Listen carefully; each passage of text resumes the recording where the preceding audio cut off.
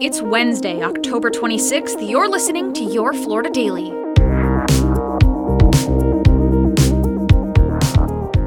I'm Katrina Scales.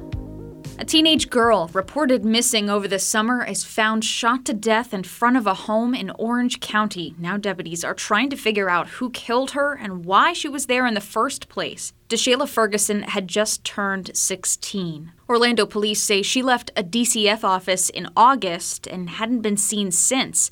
On Monday, her body was found near a car. Neighbors say they heard what sounded like a gunshot that night. One shot, boom.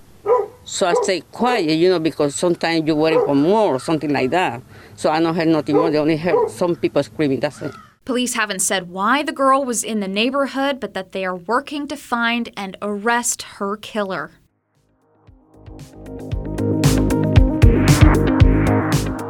A bold break-in at an Orlando area jewelry store. Thieves got away with more than $400,000 of diamond necklaces without ever tripping the alarms.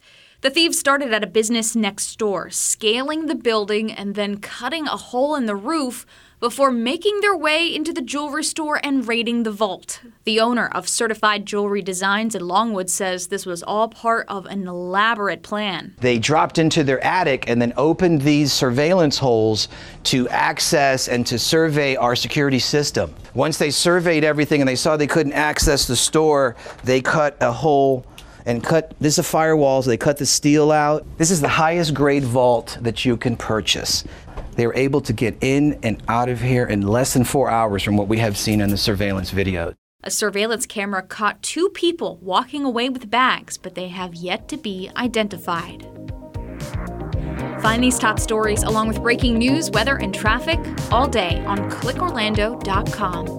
And now, a completely random Florida fact.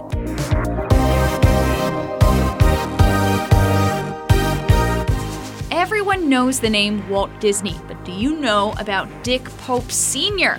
Mr. Florida, as he was later called, Dick Pope Sr. was selling speedboats when he successfully completed the first ever jump on water skis.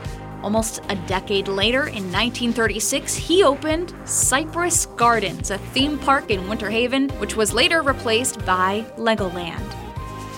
Your Florida Daily is produced by News 6 WKMG in Orlando. I'm Katrina Scales. Make sure to subscribe for new episodes wherever you like to listen.